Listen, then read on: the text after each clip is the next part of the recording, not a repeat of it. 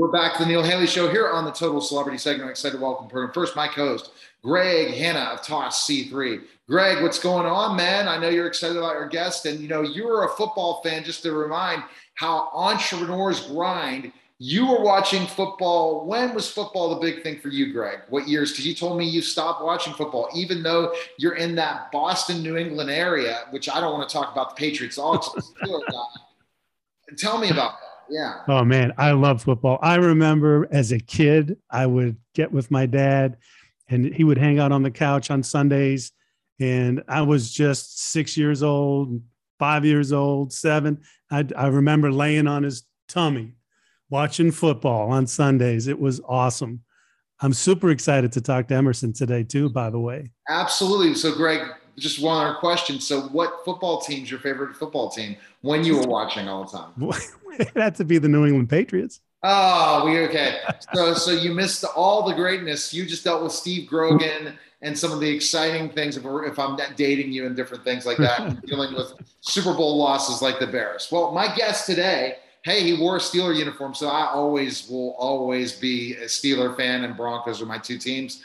I'm excited to welcome to the program Emerson Martin. How are you, Emerson? Thanks for stopping by. I'm doing great. Glad to be present. Glad to be here and hopefully talk a little football, talk a little after football life, and just talk about what. We're going to talk about life. Go ahead, Greg, with our first question for Emerson. Well, hey, Emerson, man, it's great to meet you. Tell us, where did you grow up and what was your childhood like growing up? So I grew up in a little town called Elizabethtown. We're kind of like a blueberry capital, so there's a lot of blueberries there. So we pick blueberries during the summer, crop tobacco during the summer. Just a country boy. We farmed a little bit. We raised hogs, we raised cattle, we raised chicken. So we ate off our own land. We kind of just did what country folk do. Wow, and that's interesting. And so in that process of growing up in that, did you feel because you were in the country and stuff like that, you learned a work ethic early in life compared to being in the city? Yeah. Absolutely. Work ethic was something that you did. You got up, you had your chores, you had your different things to do. And so we worked hard and we played hard. And I like to think that's part of my development. From a young child, when you're bales of hay or you're carrying bags of feed or doing different things around the house to kind of get things in order, it's developmental. That develops your strength. By the time I started lifting weights, I was stronger than I knew I was. Playing with my neighbors and stuff, running in the dirt and doing things like that. I was a big guy, but everybody else was smaller. You weren't going to get left behind. So all of the things that trained you to have the skill set to do what I did later. Oh, man, that's awesome. Well, hey, before I ask you my next question about the NFL, what was your one max, bench press max? What was it? So I don't really know what my max actually was. When I was in college my junior year, I maxed 475. Wow. And I never, when I was in the league at one time, I was doing 4 sets of 10 with 405 as maintenance and just doing reps. At that point in time, the max is not important. You just do things, you work out, you get stronger. You really don't really do a max. You're just always trying to be better at your craft. Fantastic. It's interesting, and I love that question, Greg, because my max was 400. I'm a former professional wrestler, so I understand exactly that. And that was not the big thing. It's about strength in football, Emerson. It's not like, when you're these bodybuilders, you see these college kids, they're trying to get these big max. The NFL is all about, it's stay the course, right? Because the season's so long compared to college and high school. Absolutely. So it's always about endurance. The NFL is more about endurance, not a one-time max. So that's why you have the 225 test. How many times can you do it? It's about enduring your strength throughout a game or throughout a day so that you're not just a one-time wonder. That's awesome. That's a great answer. Thank you. Did you always want to be an NFL player growing up? That's a funny question because at the time, the NFL was not then what it is now. Right. So hear about it. It wasn't like career goals. It wasn't all the hype. In the 70s and 80s, you really didn't hear guys in the NFL, like you think about the receiver Lawson that played with Seattle, who's a Hall of Famer. He would sell shoes in the office. So it wasn't the glitz and glam NFL. Really, growing up, my dad had a motto, and this is what I live by. This is what my children have lived by. You be the best at it or you don't do it at all. So you don't do something half-assed, as people would say. You do it with the best. You do it with your everything. You put your heart in it. I never thought that I would go to the NFL because coming out of high school, I had opportunities to go to Carolina, NC State, some of the bigger schools, and I ended up going to a Division II school. It wasn't to play football, but the best education I thought I could get. There was familiarity with it. My dad, we would go there every summer and visit because my dad was a minister and they had a ministers conference. And after my 10th grade year, met one of the coaches there. He kept in touch with us throughout those years. And so when it was time to go to college, we thought that would be the best place to go. And therefore, that's what we did. And so I'm an HBCU product. And to go there and to accomplish the things that I did, I'm very excited. And I would do it the same way if I had to do it again. Interesting to talk about that and talk about specifically that journey for sure. And it's something that you don't expect, and you say to yourself, okay, what am I doing in my journey and all those things and playing in D2? How many players from your college end up playing in the NFL? A lot? Or is not? We had quite a few guys during that era, because during that time in the early 90s, late 80s, a lot of HBCUs were still getting recruited highly. That was before you got the Power Fives and all those rankings and big TV contracts and all these exceptional coaches in the Power Five schools now. Yeah, then it was just they were looking for athletes and they would come anywhere and find them. So we had guys like Johnny Barnes, Steve Brandon, Chris Williams, Jason Jones. We had another guy, Cornelius, I can't remember his last name, but he was drafted in the second round. Terrence Warren, 5th round, went to Seahawks. And so for HBCU, for me to be able to call those names out, that's kind of stellar for HBCU. Absolutely. Well, it's phenomenal. And when did you know you could play in the NFL, and what was it like for you, as a young man, college age, having that opportunity? Well, I think so. The Philadelphia Eagles called me my junior year and asked me if I was coming out early. I was a Kodak All-American and I was highly recruited. And because my dad was an older guy, I promised my dad I would graduate, so I didn't come out. I think that was when I realized that I was a prospect. The crazy thing is I didn't come out because they drafted a guy from Jackson State that was the same size, same height, same build as I was. And they drafted him in the first round. I believe I went back to my room and I probably cried all day because I didn't come out. And it's crazy because when you come out, when your stock is high and you come out early, you get drafted early. But when you stay another year, then I had so many scouts come and see you. It's no longer what he has the potential to do. It's, well, he doesn't do this as great as we thought. He doesn't do that as great as we thought. And so I fell. As opposed to being a first-round draft pick. I actually fell, and then Kansas City brought me in as a free agent. But they paid me more than the 5th round draft pick because that's where they had me. That's where they had me suspected to go, was in the 5th round. So I was grateful for that going to Kansas City. Wow. Great. Hey, just a quick follow-up. I know parents and dad and all. Do you regret not coming out early? Absolutely. Absolutely. I regret not coming out early because my father ended up passing away before I went in the draft. Had I come out early, I think my father would have gotten a chance, an opportunity to see me play. The one thing that he didn't get an opportunity to see me play on a big screen. He saw me play in college. He was always, but I mean, he passed away at 81. He married a young wife. And so my dad was born in 1912. My mom was born in 1938.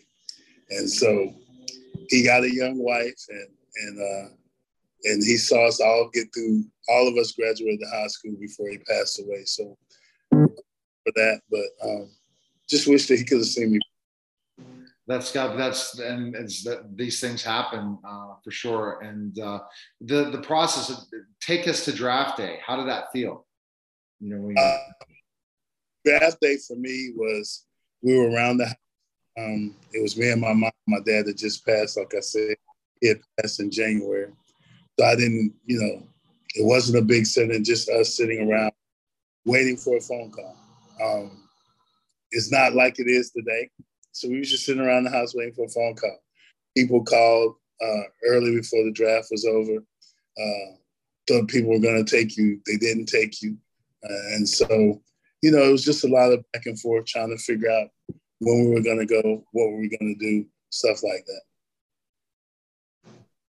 All right. Cool. All right, Greg, next question. Yeah.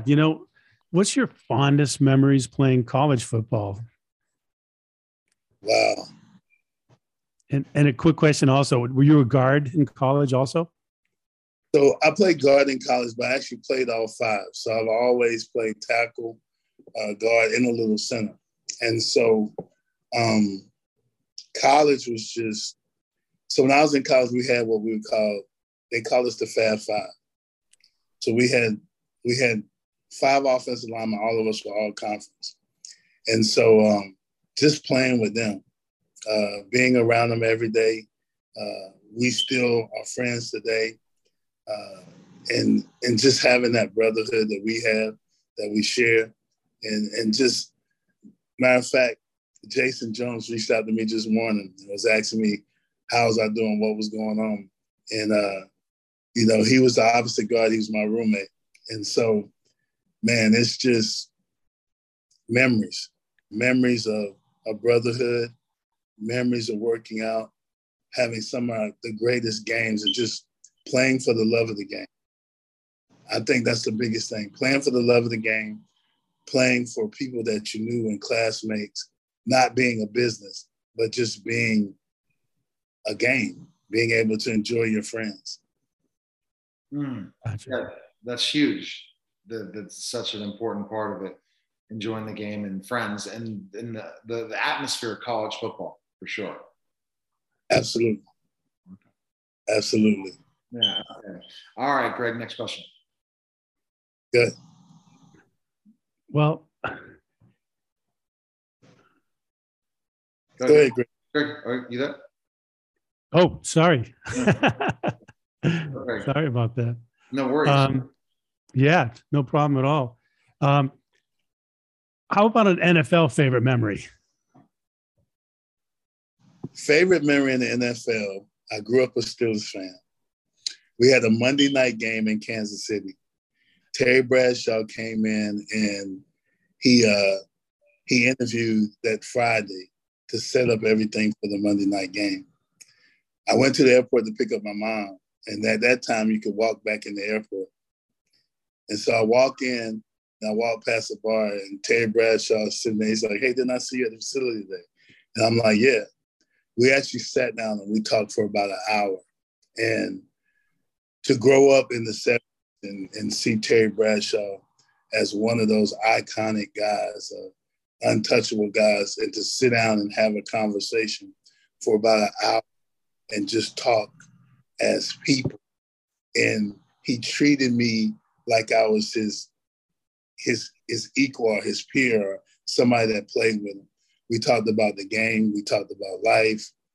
We talked about so many things. And it was an incredible experience for me to be able to talk to that guy, Terry Bradshaw, unfiltered, and just sit down with him and just talk was amazing. That's wonderful. Yeah. What team would you say, Emerson, because you played for a bunch of different teams, do you kind of hang your hat with and say it's your team? I say the Steelers are my team. I played with the Chiefs which was amazing because I played with Joe Montana and Marcus Allen. The first time in minicamp, I remember they asked me to snap the ball, and I go and I break the. Joe Montana puts his hands on me, and I was like, I can't fuck this up. And so that was amazing.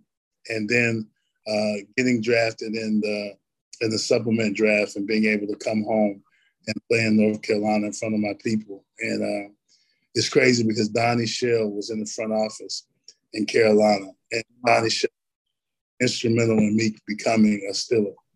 And so about midway through the season in Carolina, Donnie pushed me to the Steelers, and that was the greatest because we were 0-7 at Carolina. And then next thing I know, I'm in the Super Bowl with Pittsburgh. So that was amazing. So you were the Super Bowl Pittsburgh. That's a great question. I'll follow up later with. Talk about, because again, Wikipedia doesn't always add those things. You know what I mean? I didn't see that in there, for sure. All right, go ahead. That's exciting. Life after football. Did you have a plan? Life after football. Didn't really have a plan. Had a purpose though. Had a purpose. My biggest thing is I'm the father of 5. I have 5 boys. My oldest son played at CU. One of my sons just graduated from the academy, from the Army. His twin is in UNC Charlotte, still in school. I have a D lineman that's at Howard University, about 6'5", 290. And then I have a kid that just graduated, is about 6'6", 225, and has decided that he's not going to play football because we're a football family. And so I applaud a lot of courage to walk away from when he had gotten so many offers, but he just decided that wasn't what he wanted to do. So I've always invested in my kids and other kids. I would think that one of the biggest accomplishments that I had was we used to run a company called Players to Pros. It was started by my wife and my oldest son. My oldest son, we adopted him. And his thing was, what you gave me, I think we should give to other people. So in our first year, we had 29 kids go to college. The second year, we had 36. The third year, we had over 60-something kids go to college. And then a guy that recruited me when I was in high school by the name of Matt, who's now back at UNC, told me to get out of that and to go back coaching. So then I went to Indianapolis for 2 years and did the NFL internship with Frank Wright. And then I started coaching at a little college called Juniata College in Huntington, Pennsylvania. And then I came home. My mom is now 84, so I want to spend time with her. But I would say my purpose has been mentoring. So I've really mentored a lot of kids throughout the years, coaching kids and now seeing some of those kids get drafted, which is pretty nice. Had a kid got drafted a couple of years ago that went to the Tennessee Titans. And his name is Pharrell Murkison. And then this year, Jonathan Kingsley signed with the Buffalo Bills. And we have a couple other guys that are still playing. They're getting their degrees. They're becoming great fathers, and they're great citizens in the world today, doing great things. And so I've been privileged to mentor and pass those things on. Got a degree in mathematics, so I've done some tutoring, different things like that. And life has really been good for me and my family. And we just learned to give back. Excellent. That's such great information to hear about, Greg. Now, let's talk a little bit, Emerson, about specifically enough the Super Bowl. I didn't know you played in the Super Bowl. Which Super Bowl did you play in? So I was in Super Bowl 30 when we lost to Barry Switzer, I think it was. And Dallas Cowboys. I remember that game. I was in Arkansas as a pro wrestler, watched it. You know, the Headbangers, who are WWE Tag Team Champions, were in the locker room. They were Cowboy fans, and they let me have it. Brian Christopher, the late Brian Christopher, was in WWE. He's like telling me he was heartbroken for the loss of the Steelers. Well, there's no way the Steelers win. And Brian's like, there's a chance we can take it. And that was a crazy game, wasn't it? And almost the biggest upset happened, beating the Cowboys. I don't know if it would have been an upset beating the Cowboys, but we were the better team. We were the better team. You couldn't have picked the worst day for Neil O'Donnell to have his worst game. Yeah. It's crazy because I often tell a lot of people that if Neil O'Donnell didn't throw those 2 interceptions to Ryan Brown, if you ever get a chance to go back and look at the film, Corey Holiday breaks his route out and he goes on a fly, and Neil O'Donnell throws like the check down. But Corey Holiday is running down the sidelines with his hands up. If he throws 2 passes to Corey Holiday is probably the MVP of the game. And if you look at it, you see those 2 incidents. That hurt. That hurt because you don't get a chance to get there. And then when you do get there, you lose like that. Our defense was outstanding that game. I think Emmitt Smith rushed for like 49 yards, and he had 2 carries that were for 36 yards. So he had 2 carries that was for 36 yards. That tells you the rest of the game he was shut down. Bam Morris was probably the best running back in the game that day. And it's just, it hurts. It sucks that you didn't win when you should have, when you did everything to do to get there. And Bill Cowher was a heck of a coach. He did everything to get us there. He knew how to motivate his guys, and he knew what his guys was capable of. Dick LeBeau was great. I had Kent Stephen as an O-line coach, just an old guy we did things the old way. We played the right way. And to not win that game, that hurt. See, that's what everyone says, Greg, in Super Bowls. They say that, hey, that was the big missing thing, and they lose them because some people don't even get to play in a Super Bowl. And Emerson definitely did. And I'll have to see if I missed that on Wikipedia. I don't think it says you were in a Super Bowl. So that's the thing, that anybody that has that opportunity, they played in a Super Bowl, that's an impressive thing because it's not easy. Nah. Full NFL career, even to be in a Super Bowl, and especially in your career and all that stuff. Emerson, what are you currently doing? What do you have a business right now? What's going on with you? What's new with you now? Still coach a little bit. Still mentoring kids. Still doing those things. I'm more active in mentoring. Not really doing a whole lot because, like I said, I just resigned from Juniata College and came home. So just trying to figure out next steps. Would love to be in the XFL and USFL. Have had some conversations about that. And so we'll see what happens. We'll see what happens because two of my colleagues are now head coaches. Rob Woodson has got the Las Vegas team, and then Wars has got it. So just talking to some vets, and people are talking and trying to get me to possibly do it again. And so if I get those opportunities, I will.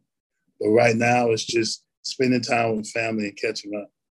That's the coaching life, isn't it, Emerson, where you have a break from coaching, waiting for the next opportunity, and then you never know where you're going next with your family, right? All right, great. Best place people can connect with you is LinkedIn. Would you say, Emerson, or where else are you? I would say LinkedIn. I would say I do a little bit on Facebook, not a whole lot. My wife is more active on Facebook than I am, but LinkedIn is probably to get in touch with me. Pretty open. We pretty much talk to anybody, but that's probably the best way to access me.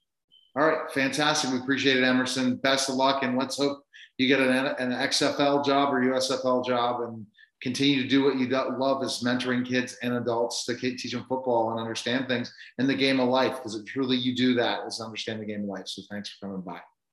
Thanks for having me. I appreciate it. All right. Thanks again, Greg. It's for co-hosting with me. You're listening and watching the Neil Haley Show, and we'll be back in just a moment. We're back to the Neil Haley Show. And you know what? When you talk about my guest today, I talk about how important to prepare for retirement. And it's such an important thing. And you should start thinking about it today. You shouldn't be thinking about it at 60 when there's a year to go or different things. Start thinking about it in your 50s, maybe even your 40s. My guest today is going to teach us how to retire and not die. And that's the title of his book, Gary Sirak.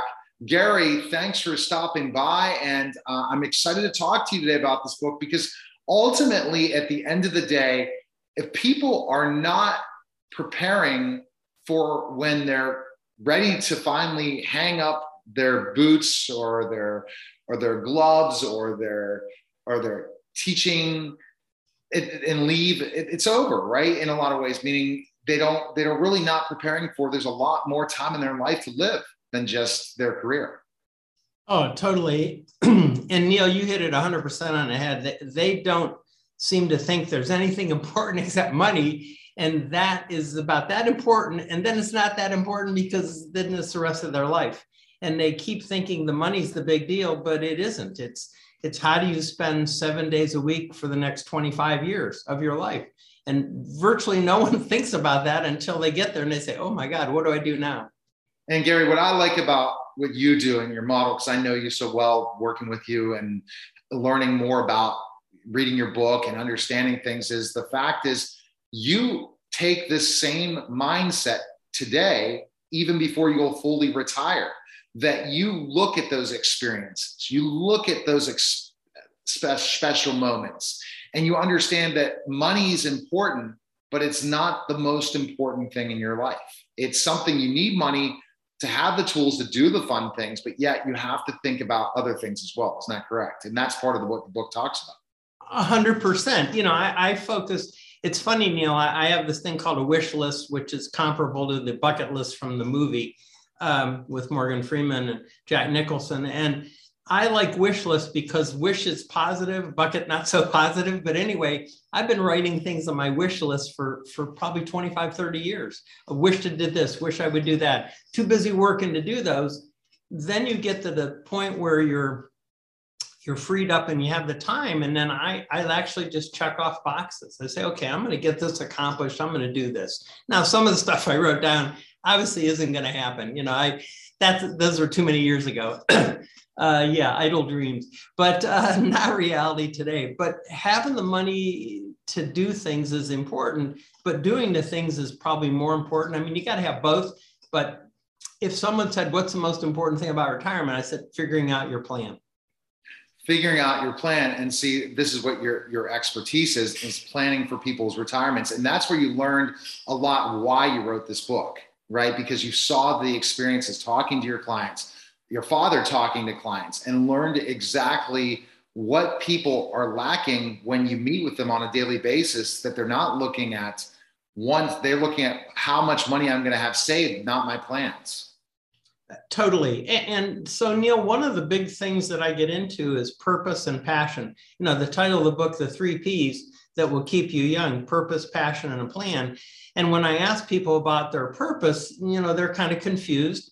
And then I talk to them about their passion and they're equally confused, and they almost never have a plan. So when we start talking about retirement, they come in, they want to talk money. I said, that's great. Let's talk money. But before we get into the money too deep, let's talk about, tell me what your first day of retirement looks like, your first week, your first month, your first year.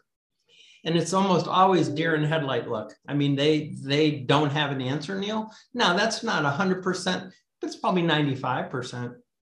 Yeah, that's so true, because what it does is that they're thinking about, they have some sort of plan. They want to do stuff. Oh yeah, I'll spend time with my grandkids, right? Or I'll do this, I'll do that, but it's not laid out. In your book, you teach that it needs to be laid out. You have to have that plan. And what age do you think that plan should start? My sense is I've been creating my plan for 30 years. I mean, really, and part of it is what I'm doing right now. I like writing books. I was an English major, you know, closet English major, went to Miami University in Oxford, Ohio. And I always thought writing would be fun. I never thought I would really write books. I've written 3. I kind of have the 4th one brewing in my head. We'll see. But the whole idea of writing books and expressing myself is part of my pre-retirement plan, post-retirement plan. I fully intend to keep doing this, Neil. It's enjoyable, and I feel like I'm helping people, reaching people. So yeah, I think you start whenever something really strikes you and say, whoa, that's something that I'm passionate about. That's something that I really want to do. And that's what you see. You see that people care about when you provide great information. You see it on your social media platforms, especially Facebook and your Facebook group community, that people are intrigued on what you're doing. They're intrigued how you're living the life you live. And you're not living the extravagant where, you know, you have the 7 sports cars or different things. You're enjoying life. And in the book, it talks about that. Enjoy life. don't just be, in this miserable mood that, okay, I'm waiting till I'm going to die. You got to live life and thrive. And that's part of, I see maybe down the line for you, that motivational next step, because you can motivate people, not just for retirement, but for life in general at any age. Well, and I feel like I've been blessed, Neil, is a way to put it, because I've been able to experience so many other things in the world with my clients. I've been able to kind of live through them in their own way. And I see their experiences, the ones that work, the ones that don't work, the ones that have no plan, and the train wreck that becomes, and the ones who have a plan. And it becomes pretty obvious that if you do this properly, you can have a great retirement. I mean, we were talking yesterday, my nephew and I, Jeff, and he works with me, and we were talking about experiences and how important experiences are compared to how important money is. And we both said, when it gets to the final straw, whenever that is, the experiences are going to be way more important than how much you got in your bank. Exactly.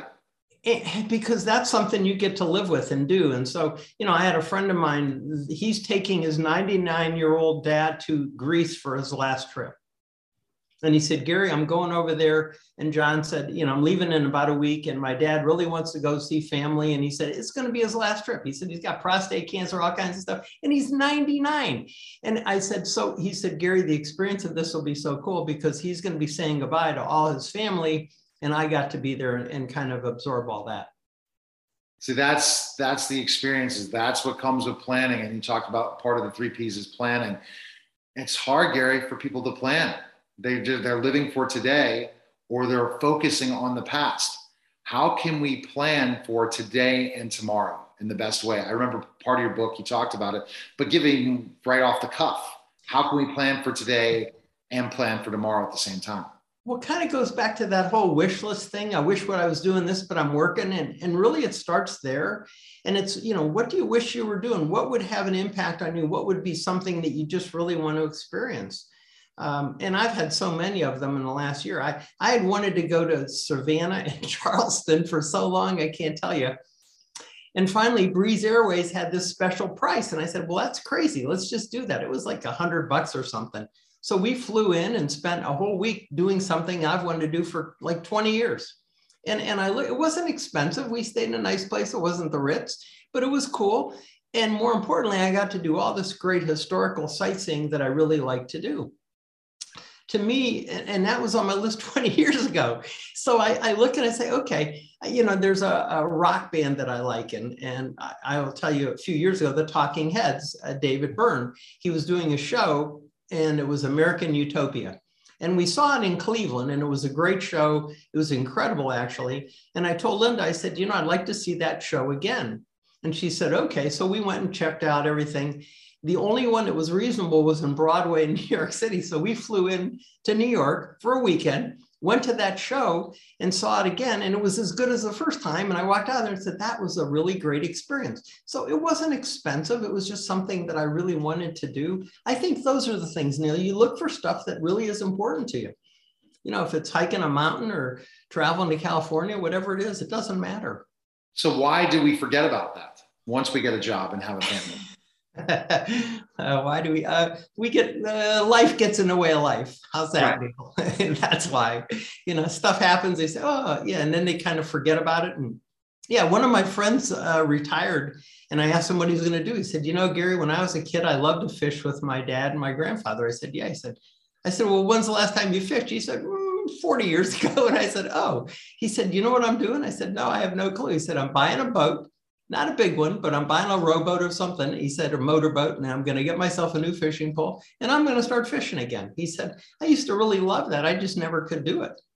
One of the things I'm looking to do now, I'm getting back in shape, is go play some basketball again. I won't go full court like I did, but I'm going to go shoot some hoops, and because once you start feeling healthier. So I think another part of retirement is make sure that you're staying healthy. Because Gary, it seems like you can get going and go. You're a go-goer. If you're like, morbidly obese or really have a lot of health issues, when you're retired, you're going to go right to the nursing home or an assisted living instead of really enjoying your retirement. And the money that you saved is going to go to something like that, which then leads totally. to, yeah. And Neil, you hit a great point. Part of the book, I'm not a doctor, I'm not any of those things, but staying in shape is critically important. Paying attention, and I have a guy this is a bizarre story. He's retiring, and I asked him, and he's plenty of money and a very successful guy. And I said, "What are you going to do?" He said, "Binge watch TV." And I said, "No, really, what are you going to do?" He said, "Oh no, that's what I'm going to do." He said, "I have all these shows I never got to watch, and I'm going to binge watch TV." And I looked at him and I said, "That's great in the winter." I said, "But it's not really a good summer activity." And he said, "Oh no, this is what I've really been planning on." And he said, "I have all these shows that I want to watch." And I said, "You have to get off the couch and do something. You're not going to," plus he likes to eat. And I said, "This is not going to be a good formula." Oh no, this guy's probably put on 20 pounds already. And he's watched the entire NCIS series. I don't know what he's on next, but he's chipping these things out. And his idea of retirement was going to I don't know what he's going to do, but isn't going to be good, Neil. I mean, you can already tell. Oh, it's each his own, but that's the thing. He has to figure it out a way that he can use that passion in a way to get out and do things. So that's the thing that we all think about is what we love. We can create that in writing a book. Then he goes out and does book tours, just writing about binge watching TV, streaming channels. There's so many things we can create a product to do, enjoy our lives, and do stuff that we love about sports. My gosh, traveling, and I know you're a huge sports fan, going to all the ballparks or, going to football games, those experiences are ones you'll never forget. And if people missed out on it, there's a guy I talked to, a colleague of mine, he literally told me, Gary, and this is really sad. Once I started my business, I stopped going to football games. The last time I've gone to football games, this is in the 1970s. They were so focused on their business. That's sad because I in the last 10 months have been really busy with things, and I didn't get to watch as many Steeler games as I did last year. And I'm like, okay, I have to make it a point to start watching the Steelers again. And so and then going to these events and going to these things, COVID really hurt us, and with putting more packed pounds on, it's like now the focus is people that read your book is say, okay, what I lost in COVID, not being able to see people, I need to really get back to doing those things. And it's huge. Well, it's funny. I'm a concert guy. If you gave me a choice of anything I would enjoy, it would be the Cleveland Indians / Guardians or going to concerts. Those are the two things I really like to do. And both of them got hammered because of the virus. And now music's really coming back. And we've been seeing shows. We started ramping that up. And we have one next week we're going to go to and one the week after. And, I've been picking my spots, but we're going to catch probably 4 or 5 bands before the summer's over. And I'm excited about that because that's something that I just thoroughly enjoy. I can just sit down, listen to music, and I go somewhere in my brain, and it's a great place I go. Okay, so for people, I love the part in your book about wish list. Okay, and I'm going to make it a point that I'm going to write down a wish list for myself of things I want to experience and do different things. One thing is I want to cover the Super Bowl. I definitely want to cover the Super Bowl with my media, the Neil Haley Show. Again, the number 12 celebrity podcast in the world, according to FeedSpot. We have 150 stations syndicated. A lot of this stuff was more of not a business idea. It was something I was passionate about and loved, and I made it into a business. So what I would say to you is, what would be your recommendation for somebody who wanted to create a wish list today? Because I think people listening in their 30s, their 20s, their 40s, they need to do this. Millennials are really big about experiences. So we're going to have a lot more that are going for retirement at one point, Gary, that are going to really understand you more, because that is the new generation. It's all about experiences. It's about how they experience things. It's not about just doing it. So what wish list would you recommend people to how to get started today on the wish list? Well, I'll give you something I did and added to mine yesterday. I was looking at something and I said, okay, I've always wanted to see the Zombies, and they've been around, and I just never made an effort to go see them. They're as old as I am, but they're a really good band. They're a Hall of Fame band. And I said, I am going to make a point, wherever those guys are, whether it's Pittsburgh, Cleveland, I'm going to absolutely make a point to go see a show of theirs because they're really good. And the thing is, that was a yesterday edition, but I looked on my wish list. I have a wish list from about 15 years ago. There's a golf course out in Oregon called Bandon Dunes. That's an amazing golf course. one of the most pretty places I've ever been. And I told my wife about it. I said, listen, the golf was brutal, but the course was incredible. The scenery is incredible. I said, one of these days we will go to Bandon Dunes and play golf. Haven't done that yet, but I looked at that and I said, that was 15 years ago. I have another one. I've never been on a private yacht. I don't know anyone that owns a private yacht, but one of these days I want to meet someone and go on their private yacht and just say, oh, this is cool, because it was on my list. So, it's just stuff like that, Neil, and things that just, I have this deal. I want to go to the Canadian capitals. I've never been to Montreal. Now, Canada right now is not a good place to go, but eventually it will be. And when it is, I'm heading there. So I just tell people, write down anything that pops in your brain. Nothing is off the charts. Nothing's off the table until you get there. And then you may say, yeah, I don't want to do an African safari. I'm too old to do that. Or maybe you're not, and you just go do it. Those are the things I try and do. I try and encourage people, just write everything down, because no one's going to grade you. There are no grades in this deal. You either write it down or you don't write it down. And if you write it down and cross it out, so what? I think that's great. And as we all know, when we put things on paper, it's more likely to be a reality than if we keep it in our head. Or if we put it, even when we type it up, you need to put it down in a notebook. Is your wish list a notebook, Gary, or is it typed? It's actually a wish list notebook. Yeah.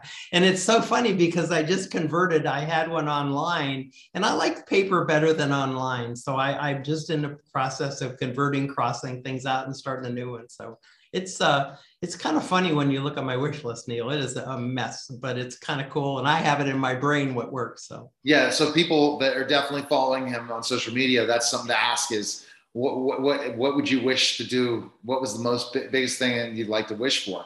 And that's something that you talk about in your community, is because really, and people can join that Facebook community of How to Retire and Not Die. And they can check you out and purchase your book where, Gary? Because this is great. It's a conversation on the wish list. Love to have you back to talk more subjects about the book or other things in planning for retirement. But where's the best place we can connect with you? Actually, GarySirak.com. If you want to buy a book through there, I'll actually sign it and personalize it for you. Or you certainly can go to Amazon and pick it up there, or any of the bookstores. All of them have the ability to order the book, and they do. So it's been very successful so far, Neil. Well, you are making me motivated. I am going to take 15 minutes to start writing down a wish list of places I want to cover. And that's the Super Bowl will be one, the NBA Finals will be another, all these different ones, and then make it a point to go out and reach out. And then what celebrities I want to interview next. I interview major celebrities that I know because I'm very well known as a celebrity, but a podcaster. Who is the next one? If you had a wish list of a celebrity you'd interview, Gary, who would it be? Wow. I think Malcolm Gladwell is amazing. He's a writer. And he is just a phenomenal journalist, and I love listening to him. I love reading his books. It would be fun just to talk to that man because he's so good at what he does, and he gets into things, and he does great detail stories. So I like him. I think Clive. I'm going to say the Jack Reacher author, Lee Child. Mm-hmm. Be fascinating to talk to him, how he comes up with his stories. I mean, I go right to those author guys because I just am. John Grisham, what an ability. J.K. Rowling. I mean, all these people had such amazing imaginations. I would love to tap into how they actually do what they do. It's amazing. That's what the stories I get to just interview people, even like yourself, or major celebrities, that literally I get the opportunity to learn something every day. And that's part of what I'll continue to do this when I retire, whenever that will be. But I am, through Gary's help and learning from reading his book, I know, guys, trust me, it's going to hit you before you know it, especially if you're sitting here listening to this or watching this. And trust me, pick up Gary's book today and create that wish list today. So I appreciate you stopping by, Gary. I appreciate it. Neil, pleasure. Great to see you again. Take care. You're listening and watching the Neil Haley Show, and we'll be back in just a moment. Hi, and welcome to Women CEO in Reflection, a podcast dedicated to personal growth and mental health discussions with women CEOs across the globe. It's here where inspired women get candid about what drives them to succeed and the personal challenges they've encountered on their path to success. So if you're a woman on a mission, this is the podcast you don't want to miss. So sit back, relax, and let's get candid. Hi, and welcome to Women CEO in Reflection. I'm Marisa Jones, and I'm welcome with my co-host, Neil Haley. Today, we have a really fascinating guest in the world of finance. Kelly Meinke has served as the CFO and Assistant Executive Director of Finance for USA Hockey, as well as Assistant Treasurer of the USA Hockey Foundation since January of 2019, and has more than 20 years of experience in finance, business, leadership, and healthcare. Welcome to the show, Kelly. Thank you, Marissa and Neil. Thrilled to be here. Appreciate the opportunity. It's great to have you here. So let's talk about your journey in finance. You've been a CFO in several corporations and for a long time. What drove you to the financial world, and what keeps you interested and captivated about it? Well, it's an interesting question. In terms of my degree, I've always been interested in finance and economics and business. And so I majored in economics in college. So I've always been interested in that. But when you go to a liberal arts college, a lot of times you're really kind of finding your way in terms of what do you want to do, and what are you going to enjoy doing? Where can you make an impact, and where do you want to be eventually? So things play out interestingly. I've done a lot of different things and had an opportunity to do a number of different things, primarily in finance, but also early in my career in sales and business development. So that's kind of a unique combination, if you will, which actually has served me quite well. One of the things that really helped me to determine what I wanted to do is I had a colleague ask me, he said, well, what do you really enjoy doing? If you really consider your day-to-day, if you could scope out your day and plan your day, what do you really enjoy doing? And I found that to be really integral in my development and in my journey in my career. And I really do enjoy the finance aspect, looking at the strategic direction of businesses and finance and how that fits in and how you can really help propel a company forward to meet the strategic goals and direction of the organization. That's fantastic. That process, once you figure it out, makes life easier, right? Once you're figuring out the process and systems, put it together. You got it. That's more than half the battle. Yes, and there's a lot of processes in finance for sure. So what most people in my career know me as is I have led multi-million-dollar financial system implementations. That's my background. And so I understand the world of finance, and it can be grueling. I mean, it is monthly cycles, learning new SEC policies and financial, external stakeholder requirements and so forth. And it can be really challenging because as soon as you think you get a break, the next month comes up, the next cycle comes up, the next quarter comes up, and you're starting all over again. What do you do to maintain balance within the chaos of that type of organization? Well, it's interesting. I'll kind of piggyback off what you just said about how quickly things change. And some people see finance as, well, math is the same as it was when I was in first grade, and it just really never changes. But with the SEC guidelines and now ESG becoming extremely important in terms of what finance professionals are focused on and the reporting, it's just constantly evolving, and finance is becoming more and more involved in different facets of the business. In terms of trying to keep balanced, I wouldn't say I do a great job of keeping balanced. I love what I do, and so I spend a lot of time and resources focused on that. And I think that is key really to finding out what you like to do during your day. And it enables you to really enjoy what you're doing and spend a lot of time and energy on it. I think that piece of really finding what you want to do can be important because depending upon where you want to go and how you want to prioritize things, you really have to spend an inordinate amount of time on the key areas, the key levers that are going to drive you forward in your career. And that's what I found to be helpful. But in terms of balancing, I don't do it extremely well. I do like to play hockey still a little bit. And so that is certainly a lot of fun. And I think the other piece that's really important that I've found, even progressing more in my career, is having good support and connections and relationships. And oftentimes it can be a little bit of a solitary role in, as a CFO or a CEO. And a lot of times you don't necessarily get the support that you did when you were a VP or when you were a manager or a director. And so I find having that support system of like-minded people. So for example, you've probably experienced this, you and Neil, is you have other CEOs that you collaborate with and that you can bounce ideas off of and sometimes commiserate with.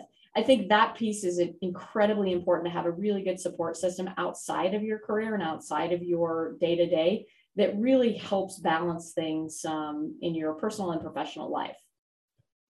I mean, getting to bounce those ideas off of people regarding your professional or personal life is so important, to have people to communicate. And that's how what helps your mental health, is being able to, explain what happened there in your day, having those conversations about home life or work. And so that's the challenge, is finding the right people to surround yourself with.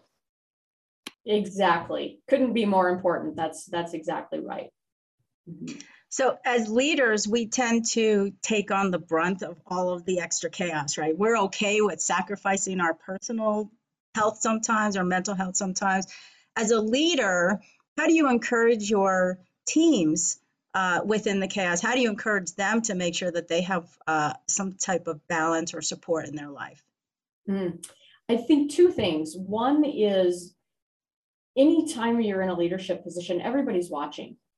They're watching to see how you handle stress. They're watching to see if you're in a good mood, a bad mood, if you're level-headed, if you're even-keeled. They're looking to really see how leaders in the organization carry themselves, how they respond to things, how they're proactive about different things. So I think that piece is really magnified as a leader, because people are looking more so at leaders to see, get a feel for what's really going on, or, trying to read into things. So I think that piece is really important, is to how you manage yourself, because you're not just a leader in the organization, but you're leading the way too, in terms of how people are looking at you and how you're behaving and acting. The other thing that's very similar to that is, you need to be able to do things that are good for your own mental health. One of the big ones is vacation. And it gives permission in a esoteric way to everybody else in the organization. If you take your vacation, if you're not working every night till 10, 11 o'clock, if you're not the first one in the office, all of those things are probably important at a point in your career. But it's important too that you lead the way with balance and taking time off and supporting mental health and supporting things like that. When you see your teammates that might be really struggling, how do you help support them? One of the things that really attracted me to this interview is the mental health component, because so much of what we do, everything in life, is impacted by your mental health. And so mental health not just impacts the individual, but it impacts their families, even furthermore, the communities. And so it just is really far reaching, and especially with COVID-19 and all of the challenges that people are having. I'm on the board with our EAP, and we're just seeing things, with suicides and domestic violence and substance abuse and mental health, all of those comorbidities, we're seeing a lot of that really on the rise, which is an integral time to really step back and say, okay, how do we support ourselves? How do we support our employees, our staff, our volunteers? How do we really work together to support each other in that? Because yes, there's a financial component to that, right? With mental health, people are out of work a lot more and it's very expensive. But more so, how do you support the people that you work with? And it's very far reaching, the mental health component of that. And that's the thing that gets people, especially with, as you talked about COVID, working remote sometimes, family issues dealing with COVID or different types of dynamics. You have to really understand your employees and be able to really develop a personal relationship with them. Don't just treat them as there to do a job. They have a personal life. They have happiness that they need to have at work. And you have to really understand that and be empathetic, right? Absolutely.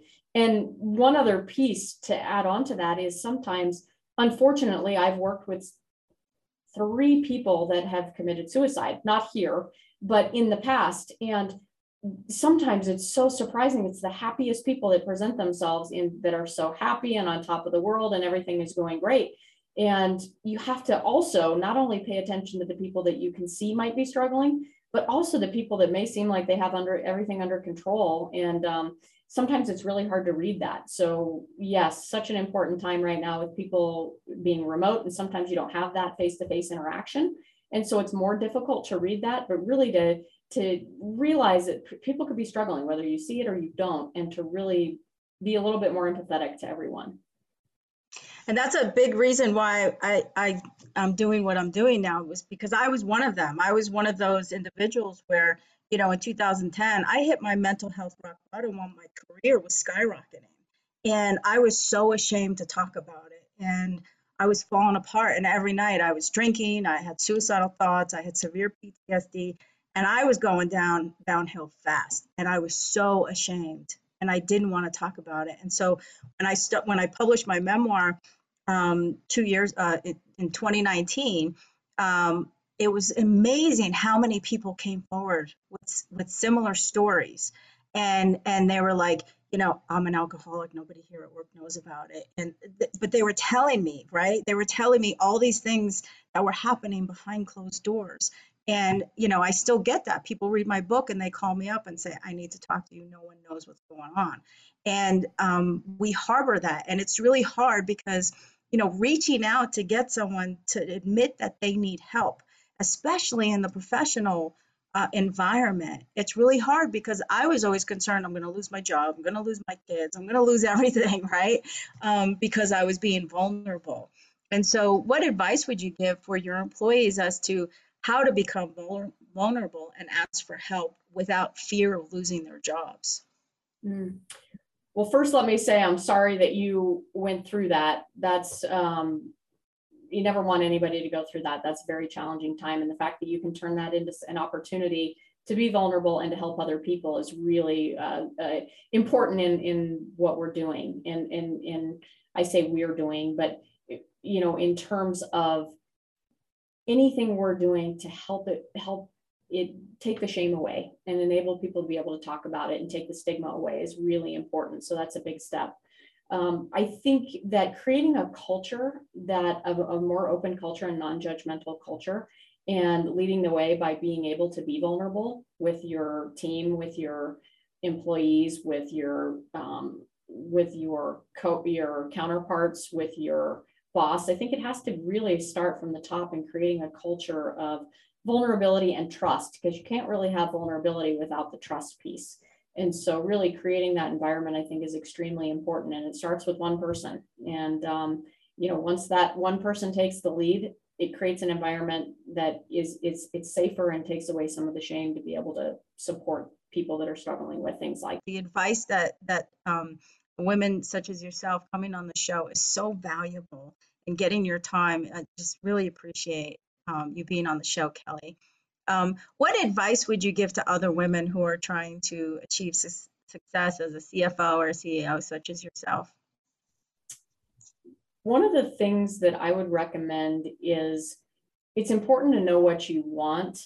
And sometimes you get what you want and it doesn't turn out to make you feel the way you thought it would make you feel. And so I think getting back to that piece about what really brings you joy, and in your day-to-day career, what brings you joy and what brings you energy to your life, I think is really important.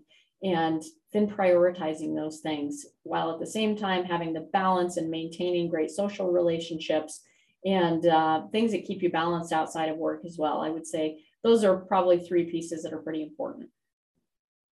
Great advice. Thank you so much. Neil, do you have anything else before we wrap it up? Not at all. No, we're ready. That was great information. Wow. A lot of good stuff on mental health and especially business. Okay.